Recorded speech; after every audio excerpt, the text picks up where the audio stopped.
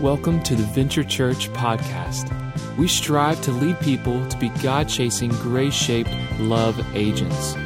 Our goal is to tear down the walls that have kept people away from church to help them build a relationship with God, our Creator. We are so glad you're tuning in today.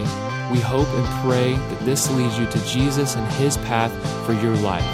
So, without further ado, here is today's teaching.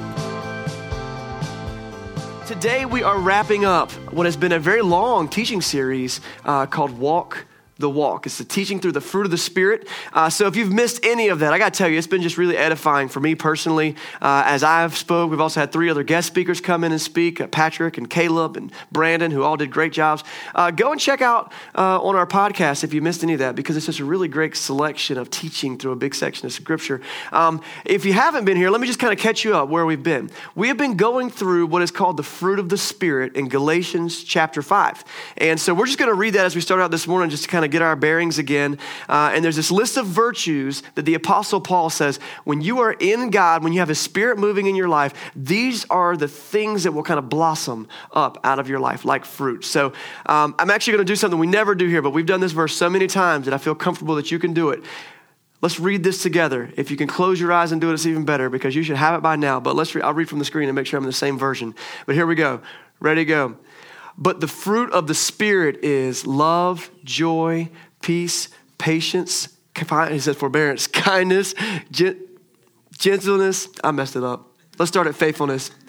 My screen here is shorter than that one. Here, let's start at faithfulness. Ready? Faithfulness, gentleness, self-control. And against such things there is no law. So we've been going through this whole passage: love, joy, peace, patience, kindness, goodness, faithfulness, gentleness, and self-control. But then verse 25 says this. You don't have to read it. It says, since we live by the Spirit, then let us keep in step with the Spirit.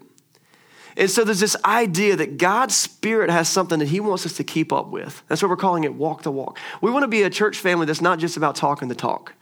We want to be about walking the walk. We want to kind of put our money where our mouth is, or let the rubber meet the road. We want to actually be about the stuff that we say we're about. And so that's been the challenge. Today we land on the final virtue on the list. And it's personally my least favorite on the list. I don't know if you caught it as you were reading through it, or maybe you memorized it. The word is self-control. I think it's not a fun one. And I wonder why Paul put it last. He's like, okay, I know, I'll write that one down eventually. Self-control. Christianity Today is a magazine. They published an article recently called The Science of Sinning Less. Sounds pretty intriguing, right? And in this article, it was a look at some research about self-control and how it affects our life in general, specifically how it affects our spiritual life and faith. And it showed some really interesting things about self-control. I'd like to read you a couple excerpts from that real quick. First of all, just from near the beginning of the article, it says this, which kind of defines self-control in case you need a framework to work within. It says this: self-control regulates desires and impulses. I love that sentence. Self-control regulates desires and impulses. It involves wanting to do one thing but choosing to do another. So we substitute responses to a situation, like wanting to eat a bag of chips but instead picking up an apple. It goes on to say, we use self-control to regulate what we think, what we do, and even how we express our emotions. Willpower is the emotional and mental energy used to exert self-control. So willpower and self-control, very intertwined there. And so you read that and it's like, it's pretty obvious. Okay, so self-control means eating, a salad instead of a bag of chips. Duh, right? But it goes on and it tells us something else that's even, I think, more intriguing and interesting, especially for us today, because there is an impact of self-control on our lives. Check this out. This is another excerpt. It says, research has found, for example, that people with more self-control, listen to this list, live longer, are happier, get better grades, are less depressed, are more physically active, have lower resting heart rates, have less alcohol abuse, have more stable emotions, and are more helpful to others. They get better jobs, they earn more money, they have better marriages, they're more faithful in their marriage, and they sleep better at night. And so to all this, we would still say, duh, so people who make better choices have better life. Okay, well I knew that already. But if that is so true, if self-control is so obvious, and it's so obvious how good it is for us, here's my question, and I'm not asking you, I'm asking me. Why is it so dang hard to have self-control?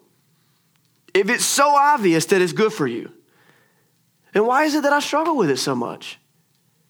Why is it that you struggle with it so much? This article goes on to show that self-control is listed often as one of the top struggles, not just of people who claim Christianity, but of all people. Because along with self-control goes in the category of like personal discipline.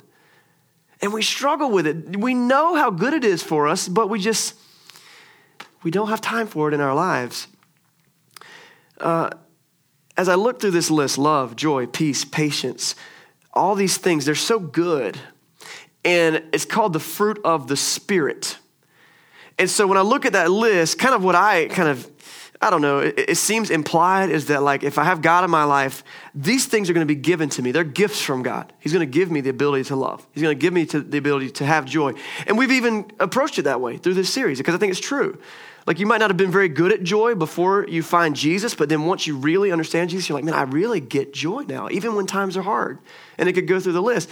But then I get a little frustrated because at the very end, like all these are gifts. Okay, so free love, free joy, free peace, free patience. This is great. And maybe it takes some work, but God's given me this. And then the last one is self-control. And all of a sudden, like the spotlight comes back on me. Oh, I have a role in this? Like there's work for me to do? Well, dang. Like I was thinking God was just handing out everything good for me. Self-control. And so the Bible is full of examples of how hard it is to have self-control. So if you feel like self-control is a hard thing for you, listen, you read cover to cover of the Bible, the greatest people throughout history, people of faith, some of the greatest ones, their biggest weakness was some moment where they lost control and they had some great moral failure. And so you look from cover to cover and you say, okay, so I'm not alone in this thing. In fact, the Apostle Paul, the guy who wrote this, let me just back us up on the Apostle Paul. He's the disciple, the follower of Jesus, he's the guy who takes the message of Jesus to the non-Jewish world. He's responsible for starting, establishing, planting like dozens of churches. He wrote the majority of the New Testament. You would think if anybody has their mess together, it's going to be Paul. No. Romans chapter 7, he goes on and on about this struggle he's having. Let's look at verse 15, Romans 7:15. He says, I don't understand what I do. For what I want to do, I do not do. But what I hate to do, and that's the whole passage saying, look, there's these things that I know I should be doing, but like I just keep struggling in it. Even Paul struggling with self-control. So what do we do? What do we do? I like pictures. I like imagery. I got something for us. You want to see something? I got something here. I got this right here. Anybody know, you recognize this? Hold on. This right here is going to be an image for us today. I got a problem. Hello, my name is Chris. And I got a problem. I love Krispy Kreme donuts. Now here's the reality. We live in Wilmington. We've got this beautiful place called Carolina Beach. There's another donut shop. Have you heard of it? Britt's Donuts. I was going to use Britt's Donuts. One, they don't have the cool box that's got the good visual. But the problem is every time I went down to Britt's to go get a dozen donuts, like they would be gone before I got here. And I cannot explain that. So this is going to be a placeholder for us. You need to see, let's just. The band, when I put this up here earlier, they were like, Chris that played bass, he was like, is that for your sermon or is that for us? I was like, it's for sermon first and then we'll see. Man, it smells good. There's blueberries in there. I have friends who are, this is a representation of something. You're going to follow this real easy, okay? So anytime you get lost, I'm just going to be like, wafted up there. I got friends, though, who are so big into Krispy Kreme. You know, they have an app, and they'll let you know when the red light, right? Hot, fresh. And I got friends, I think they believe that the red light at Krispy Kreme is actually a legally binding red light. Like they have to stop. Like you have to go in. And when you stop at the red light, you have to buy at least a dozen donuts. Okay, 2 dozen donuts because it's necessary. And they do it, man. You stand there and they're like making the donuts, that machine. Like you're just like mesmerized. You're like, it still works. Every time they're perfect. And then there's that one donut that's not perfect and they set it to the side and you're like, what are you going to do with that? You can't sell that. Here's the thing. As I look at these donuts, I recognize, first of all, donuts aren't all bad. In fact, I got this is my conviction. Donuts, they're made mostly of flour, right? And flour is a plant. Plants are vegetables. Donuts are essentially vegetables. But that's just, I'm still making a case for that. But The thing about the donuts is they're going to represent, what is it in your life that is tempting to you? What is the thing that you have a hard time with self-control? And I'm not just talking about sinful things. There are things in our life that we need to control because they're out of control in our life. We're doing them in excess. We are not in control of the faculties of ourselves. And anytime the red light comes on, I got to have it. I got to get it. And anytime we see it, the conversation stops. So I'm going to leave this right here. We're going to return to it. There's a teacher. His name is Mark Batterson. He is an author of some really great books. I recommend you look him up. He's also a pastor in Washington, D.C. He defines self-control like this. He says self-control is making decisions against yourself. The self-control. I'm controlling myself, making decisions against yourself. And at first, when I first read that definition, I kind of hated it. I was like, I don't know, it seems like not right. But then I kept understanding what he was saying, and I think we see this every day in life. If you've gone to the beach recently and you see that one dude or that one girl who is just ripped, I mean, she is jacked. They have like biceps that are bigger than your like legceps. You know what I mean? Like these guys are just shoulder muscles on top of their shoulder muscles, and you look at that, and they've got like the 6-pack. They don't have the 6-pack. They got like the 8-pack or the 9-pack. Like they got an extra pack. Like they're loaded, and you're like, what? That's not fair. Not fair. Here's the thing. They understand self-control. They understand this decision against yourself because while you were lining up at the buffet, they were on their way to the gym. They made the decision to go. It was often the harder decision. Talk to any professional athlete who's worked really, really hard, and they'll tell you those 4 or 5 a.m. workouts. Sometimes they're like, I hate this. I don't want to do this. But you talk to anybody, if you've got a friend who's a doctor or someone who's got a PhD, someone who's got a really high education, you look at that and you're like, well, come on, you get at ease. And maybe they do have some natural abilities, but they made the decision against themselves many times. While their high school friends were living in their mom's basement, they were taking more classes, and they were going to the library, and they were studying, and they were in study groups, and they were building their resume, and they were working hard because they understand making a decision against yourself. You see a world-class athlete or a musician. They've made lots of decisions against themselves. While I was at home on my couch watching sports, listening to music, they were out making it. And doing the hard work, self-control, making decisions against yourself. And here's the thing about that definition. It is so not 2018. Because we're all about like, you recognize this quote? Treat yourself. Yeah, it's all about like me, self-love. And if you don't want to do whatever makes you feel good, honey bun, you just do that. That's the worst advice ever. But that's the advice we're giving children today. It's the advice that we're giving the world, we're giving to each other. If it's hard, just don't. And that leads us nowhere. And we are weak and we are unable. But that's the advice that we're giving the world today. But self-control is such a huge deal. In week 1 of this series, we unpacked the majority of Galatians chapter 5. We only read a short portion of it today. But in Galatians chapter 5, Paul talks about these two sides, the self, he calls it the flesh, and the spirit. And let's just read that again, starting at verse 16. So he says, so I say walk by the Spirit.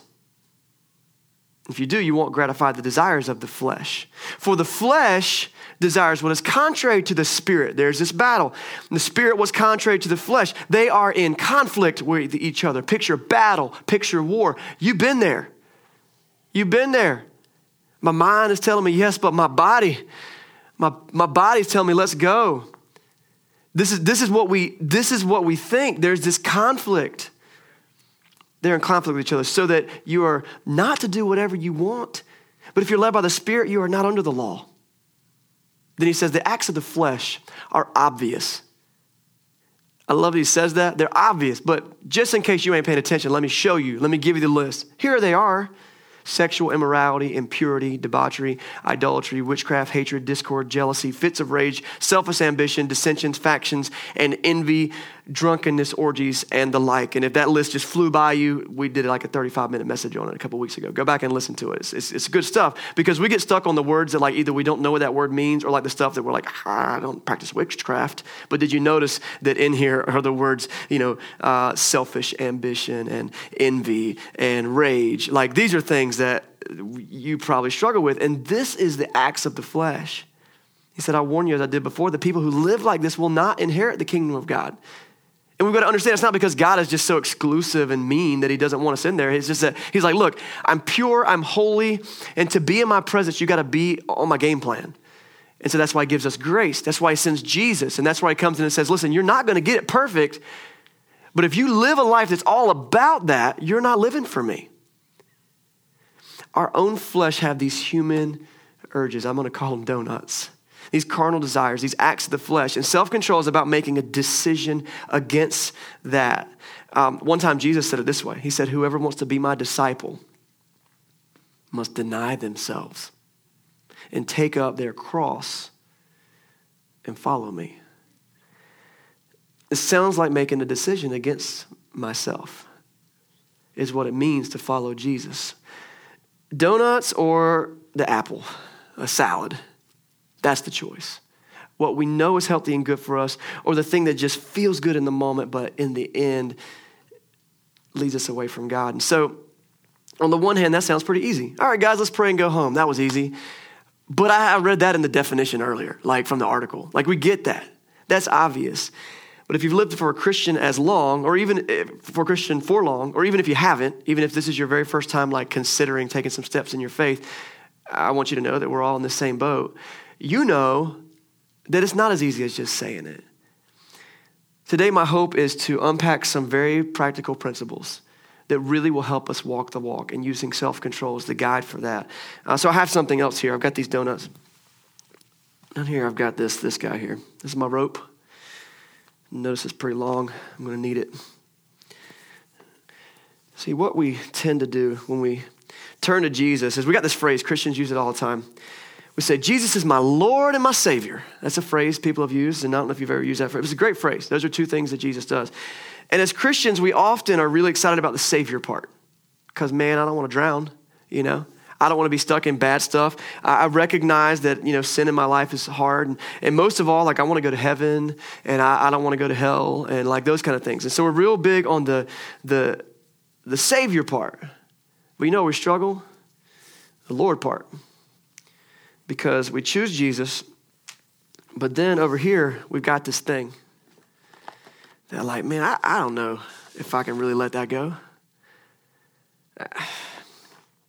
I'm just going to hold on to this. Like I might need it later, just in my bag of tricks, just in my repertoire. Or you know, I've had to really struggle with this thing. So I need to keep my eye on it so I can help other people. And we tell ourselves all kinds of lies, and you know what we end up doing? We tie this rope from ourselves to the very thing that has pulled us away from God. There's this tether there. And though we really want the Savior part, we're not big on the Lord part. And what happens when we do that is that we actually are choosing to call other things Lord daily. It's not self-control, it's donut control. It's addiction control. It's the thing that pulls you away from God is actually control. And listen, if you're like me, you hate this rope. You absolutely despise this rope. You wish you could just get out a knife and just cut it up, but then I'm mending the rope later. I'm tying it back up. And you might be in a place where you're like, I got this thing in my life and I just can't stop it. And you hate it. And you wear this guilt and it's so hard and it's just so heavy. I want to tell you something. Rick Warren says it in a really good way. He wrote a book called Purpose Driven Life. It's a bestseller. He said, many Christians are frightened and demoralized by tempting thoughts. They feel guilty that they're not beyond temptation. And I want to tell you something today. It's okay if you feel that you're not beyond temptation. The Apostle Paul says, the things I want to do, I do not do. Instead, I do the things I hate to do. Jesus himself, the book of Hebrews teaches us, was tempted in every way, yet he did not sin. But he was still tempted. The temptation part is not the bad part. In fact, there's even some things that we tie ourselves to that aren't in themselves sinful. I'll use donuts as an example, like literally donuts. Donuts themselves aren't sinful, but if like you've got a serious gluttony problem, you are extremely obese and you have no control, and like that can be a sin issue because that thing is controlling you and you find yourself, I just can't stop indulging in this thing. So like literally donuts could be sinful for you. There might just be other things that are just pulling you away from God. It's just a busy schedule. I'm just signed up for too much stuff right now. So, man, I come to church like once every 6-8 weeks. I'm not really in community. I mean, my Facebook profile says I'm a Christian, so that's pretty good. But like I'm not, and what is it? It's this rope. Here's another thing about this rope. we like to have a really long rope. I've done this before, and maybe you have right now. Like, you left that at home. It might be in your truck, your car. It might be in your pocket. But you got this really long rope so you can come to church. Because you can't bring that thing and set it in the chair next to you, because that'd be weird. But like, we're still tethered to it. And it's where we go when life gets hard. Addictions are this way, aren't they? If you struggle with addiction, I know I have, you get tired, you get what's messed up in your life, and you're like, I don't even know why I return to this thing, but I just do. You know why? Because you've made it Lord. It's become a guide in your life. It's become an anchor for you. What do? I think part of the answer, the whole answer is Jesus. But the part for me is self-control. Jesus does all the spiritual work, but I got to do some of this flesh work. Making decisions against myself. Not just against myself because I want to be mean, but against myself because I need to make it for the Spirit. The Apostle Paul paints a picture. I love pictures. 1 Corinthians 9, verse 24. Let's read this together. He says, do you not know that all runners, let me start over. Do you not know that in a race, all runners run, but only one gets the prize? So run in such a way as to get the prize. Everyone who competes in the games goes into strict training. They do it to get a crown that will not last. But we do it to get a crown that will last forever. So think about this. You train, some of you run in races, marathons, you've competed with teams, and you work for a whole season or whatever. And at the end of the thing, it's this huge climax. You're like, yeah, we won. And you get a trophy, you get a medal, you get a plaque, you get something. But then at the end, it's like, you ever seen that thing like 10 years later? You ever get a trophy like Little League baseball, and it's like in your mom's attic? And you're like, that's cute. Like at the time, you were willing to sacrifice like life and limb to win that thing. But at the end, it's like, well, it's just some metal and some wood. And some trophies are worth more than others, but in the end of the day, 100 years from now, who cares? I love it that he says we do it to win a prize that will last forever. This isn't just a trophy that's going to end up in mom's attic. This is going to be eternal. And so he says in verse 26, therefore, I do not run like someone running aimlessly. I do not fight like a boxer beating at the air. No, I strike a blow to my body and I make it my slave so that after I have preached to others, I myself will not be disqualified for the prize. This is the same dude who wrote, the things that I don't want to do, I keep doing. Same guy. So he gets it. And he says, what's the solution to this? What Paul's talking about is effort. When we say walk the walk, I love what he kind of changes the metaphor. He's not like walk the walk. He says run the run. Like this is a race. It's going to take energy. It's going to take. Last week, Brandon Smallwood did a great job of speaking last week, and I really appreciate seeing him up on stage. But he talked about faithfulness, and in faithfulness, there's this concept that he said last week that faithfulness is about follow through. And so if faith is like an individual moment, like I had faith here, had faith in this moment, over here I had faith in this moment, over here I had faith in this moment.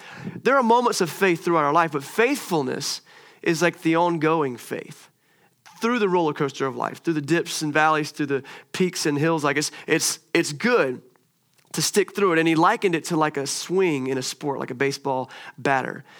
And so a baseball batter, their goal is to make contact, right? That's their goal. That's faith.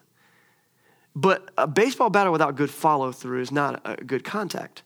It's aimless. You don't control the momentum. That's just a sports analogy for those of you who have that in your life. But it gives it to you because the follow through is everything. And when it comes to our faith, follow through helps us through the long haul, through the journey. Self-control and faithfulness go hand in hand. You can't have one without the other. You can't have self-control unless you're trying to be faithful, unless your goal is to get somewhere specific. A batter doesn't just swing in the game. He doesn't just sit around all week until game day and like, all right, you're on deck. Okay, I guess I should stretch or something and just, no, he's swinging all the time. He's going to the batting cages. He's looking at specific bats. He's constantly testing out different, techniques. He's got a batting coach. He's got, a pitching machine. He's swinging all the time. And the other thing is this, he didn't just settle in on his swing from Little League. Yeah, that's pretty good. I was the best player on my Little League team. So no, like through the years, he's constantly honing that thing in. He's adjusting his grip. He's adjusting where he holds it. He's adjusting his stance. He's adjusting his sight line. He's working on other things. He's doing sit-ups. He's doing curls. He's doing all kinds of other things in the rest of his body because it's all part of the picture of just making contact. It's the faithfulness. It's the journey. And Paul said in verse 25, everyone who competes in the games goes into strict training. And that's really cool, the strict training word there. That word strict training, the New Testament was written in Greek primarily. And the Greek word that is translated in our NIV Bible right here, strict training, is actually the exact same word that in Galatians chapter 5 is translated self-control. Self-control is about strict training. In fact, the English Standard Version of the Bible says every athlete exercises self-control in all things, as opposed to goes into strict training. You see how those things are so the same. Self-control is impossible without strict training. See, self-control is not so much about beating yourself up when you trip and fall. It's not. In fact, the greatest batters have terrible batting averages. The thing about self-control is getting back up and swinging the bat again. That's follow through. That's the long haul. That's the legacy. That's fighting for a prize that will last forever. Train. Making decisions against yourself so that next time I do better. So I want to extend this metaphor a little bit because I want this to really be a super practical, hands-on like workshop for us today. As we want to live out the fruit of the Spirit, as we want to walk the walk. This concept of the rope and the donuts, I want to give you something that you could literally do in your life starting like next week. And this is not a metaphor. This is literal, okay? Get a gym membership. Like around here, is it Planet Fitness is right here. YMCA, of course, we love the YMCA. Go to them, get a membership, get the family plan, whatever you got to get, put on your counter that the next day, I'm going to go walk on a treadmill. I'm going to go lift some weights. It's not a metaphor. I mean physically work out your body. This is why. What I found to be true is if you want to be self-controlled and disciplined in any area of your life, you got to be disciplined and self-controlled in every area of your life, or at least more than one. Self-control doesn't exist in a vacuum. It starts with the small things. And so maybe you've got this huge sin, this huge temptation, this huge addiction you're fighting. Odds are good that you have terrible self-control in the rest of your life too. We're talking about spiritual training here, but this thing about actually working out the flesh is a big deal because we have to get that thing under our control. If I'm disciplined in my diet, like what I eat, I am by extension going to be more likely to be able to be more disciplined in my spiritual diet. If I'm disciplined in my spiritual workout, I'm going to be more likely to have better systems in place to be more disciplined in my spiritual workout. You can't just be disciplined in one area. Okay, so this is me talking and it's like blah, blah, blah. Forget listening to me. Go talk to one of your friends who has had one of these miracle weight loss stories and they lost 50, 75, 100 pounds. Ask them how they did it. They will not tell you that they did one diet. It's not going to happen. They will tell you that it was a lifestyle change, especially if someone's been able to keep it off. Because, maybe started with one diet, but then they realized, well, that's really working. But you know what else would really work if I did this and I did that? And you're going to find that they're going to have areas of their life all over the place that are disciplined. And that was what led to the big, big change. And so maybe for you, it's not a gym membership. So, you don't have to go to the YMCA and you're like, good, I hate treadmills. Maybe for you, it's setting your alarm clock every day and getting up at the same time every day. Why? Because, man, you have a routine. You're getting into the moment where you say, okay, I am going to discipline myself in this area. And if you really want to, the cool thing about making these shifts is that if you start making the changes in one area, it starts to affect another area. It's not that hard to get up 20 extra minutes now. And what could I do? Pray, meditate, read my Bible before I go to work.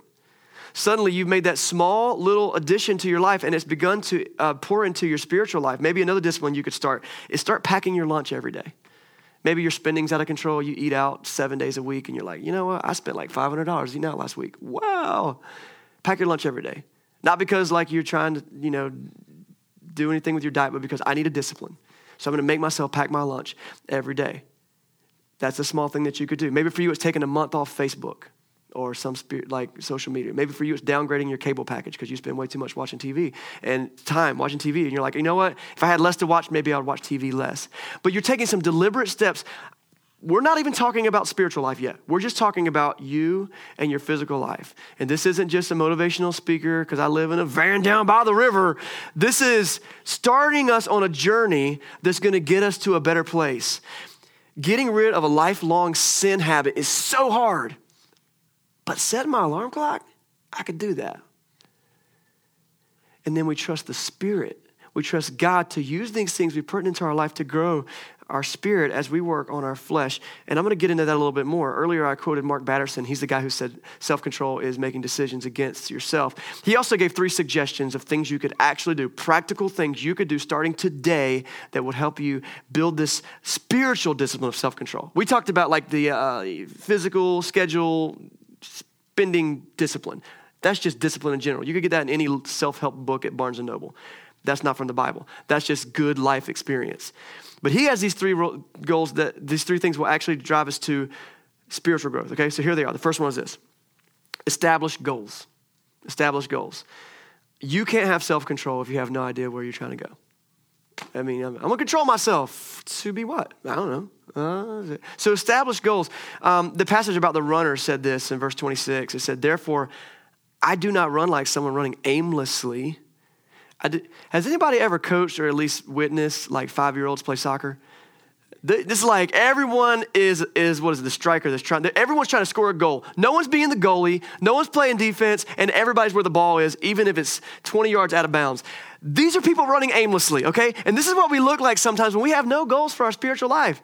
Like, I should just have, go to church. Yeah, good people go to church. I'm going to go to church. There's no goals. It's just I'm going to go to church because my grandma said it's good for me. I'm going to church. And I got these pretty shoes. I need to wear these somewhere. Like, you got to have goals. We don't just run around aimlessly. He says, I don't fight like a boxer beating the air. That's a waste of time. The boxer's training for a specific purpose. And if you don't have any goals, you're aimlessly going through life. And the cool thing about this is no matter where you are on a spiritual playing field right now, everyone can start here. Your goal doesn't have to be up here. You can just be like, I need a step. I need a step. That's the follow through. That's the faith. That's the growing.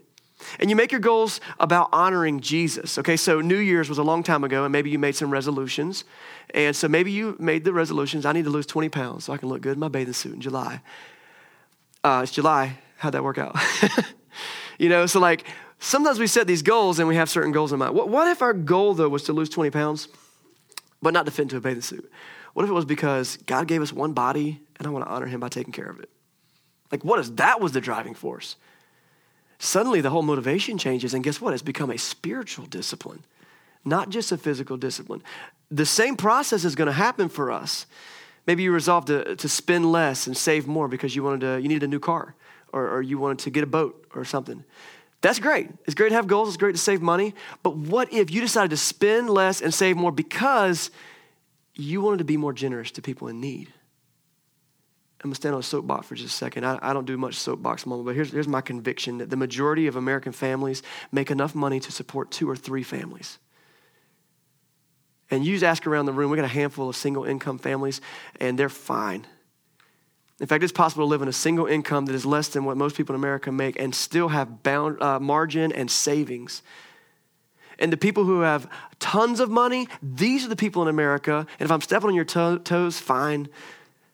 These are the people who have the most debt and the most unaccounted for spending and the least amount of integrity in how they spend their money.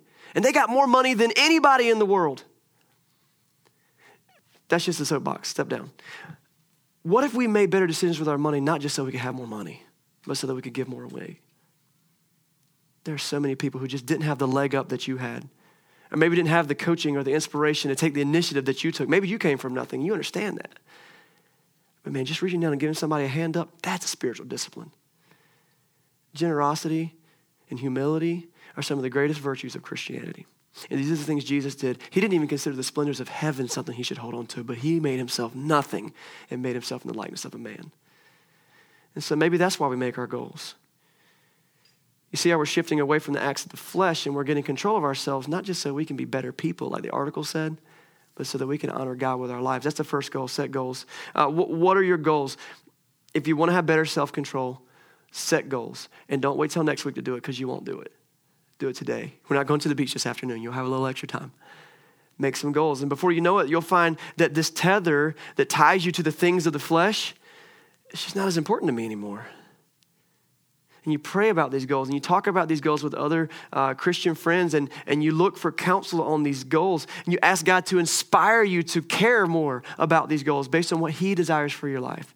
So establish goals, number one. Number two, establish boundaries. Establish boundaries. Man, this past month has been a whirlwind for me. I won't get into it. I know we're all busy, so I won't complain. But I spent 2 weeks in a row at summer camps. 1 week at Boy Scout camp. There were 1,000 Boy Scouts there, and I was with a group of men that were in charge of 58 of them from Wilmington. And I was burning at both ends of the candle. And I came home for less than 24 hours, well, about 24 hours before I packed up to go to another week of summer camp where I was in charge of about 100 high school students. It was a church camp. And so I haven't had a lot of margin, haven't had a lot of boundaries. I mean, my boundaries have been in place, but my margin has been like zero this past month. And so maybe you've been there.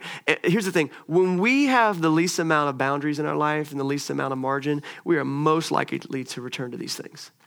When we make the worst decisions when we're tired and when we don't have space and we're not making room for ourselves to make good spiritual decisions. And so I'm someone who's always just talking about margin. And I got to tell you, when I got home from those 2 weeks, I had to sit down and literally reevaluate. Okay, I need to step back and I need to find time for being with my family, for being in the Word and praying, for meeting with people, for doing all the things that I need to do. And so maybe that's something that you need to do. I find that the less margin I have, the more blurry my personal schedule is and my input-output boundaries are, the more I'm pulled back to this. Maybe that's you too. I'm guessing it probably is. So what boundaries do you need to establish? Setting goals often begins with finding our boundaries and saying, well, when am I going to have time to do these things? Well, it might mean cutting some things. It might be reevaluating when you go to sleep and when you wake up. But these things are in place so that we can not walk in the flesh, but we begin to walk in the Spirit. So boundaries, you get that. I'm not going to keep beating that dead horse. Goals, boundaries. The last thing is this. Establish routine. Now, if you're not paying attention, these three things sound like the same thing, but they're not. If you've ever gotten control of your life, you know that these are three distinct things. And routine is knowing what your goals are, establishing your boundaries, but then doing it. Routine begins and ends with when do I sleep and when do I wake up. Routine goes, I just was reading in a book this week that often we get in the habit of setting our daily schedule, but this one guy suggested, really we work better with a weekly schedule. One is something we can count on more, and we include our rest in the weekly schedule. You don't include rest in your daily schedule. Like, well, sure, I'll get up at 6, and then I'll go to bed at midnight. And then I'll get up at 6 and go to bed at midnight. Wait a second. That works for your daily schedule, but on your weekly routine, whatever, routine. Routine is this. It's about establishing a rhythm of life that is conducive to your goals and your boundaries. If you don't have the routine in place, like if your routine's messed up, you can't hit your goals and your boundaries because your routine is on another playbook. It's just not even working. Routine. I can't expect to hit any of my goals if I don't have a routine in my life. Summer is great for breaking up our routine. Fantastic. So we are probably right now in the least routine time ever. But fall's coming. And for some reason, when the pencils and erasers go on sale at Walmart, we get in our mind that I get to start a new year. And so maybe for you, that's what you need, just an encouragement. Jesus had routine. In Mark chapter 1, verse 35, this was a really, really busy week for Jesus. You should read the whole chapter 1. But it says very early in the morning, while it was still dark, Jesus got up and he left the house and he went off to a solitary place where he prayed. Because he wanted to spend time with his heavenly Father. He established his routine by making the foundation about prayer. Do you have a routine? Routine is essential in self-control. Self-control is fruit of the Spirit. This is not just a self-help talk. This is about us getting control of where we want to be with Jesus. And then eventually these donuts, they don't fill me anymore. Because I'm finding fullness in the Spirit of God in my life. Am I going to be called back to those donuts? You better believe I am, because I still like donuts. And you fill in the blank with whatever thing it is that pulls you away from God. But self-control is making the decision against yourself and deciding to make a decision for the Spirit. Self-control is hard, but here's the zinger. You're not alone. You don't have to do this alone, and you're not alone.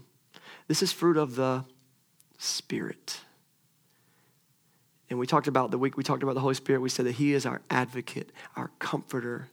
He is our helper. He is there to come alongside us and fill us with the motivation, the strength, and the power. But if you've ever helped somebody that's not helping themselves, you recognize that real quick, you're not as willing to pour in much energy to that. And I think there's a direct analogy to that with God.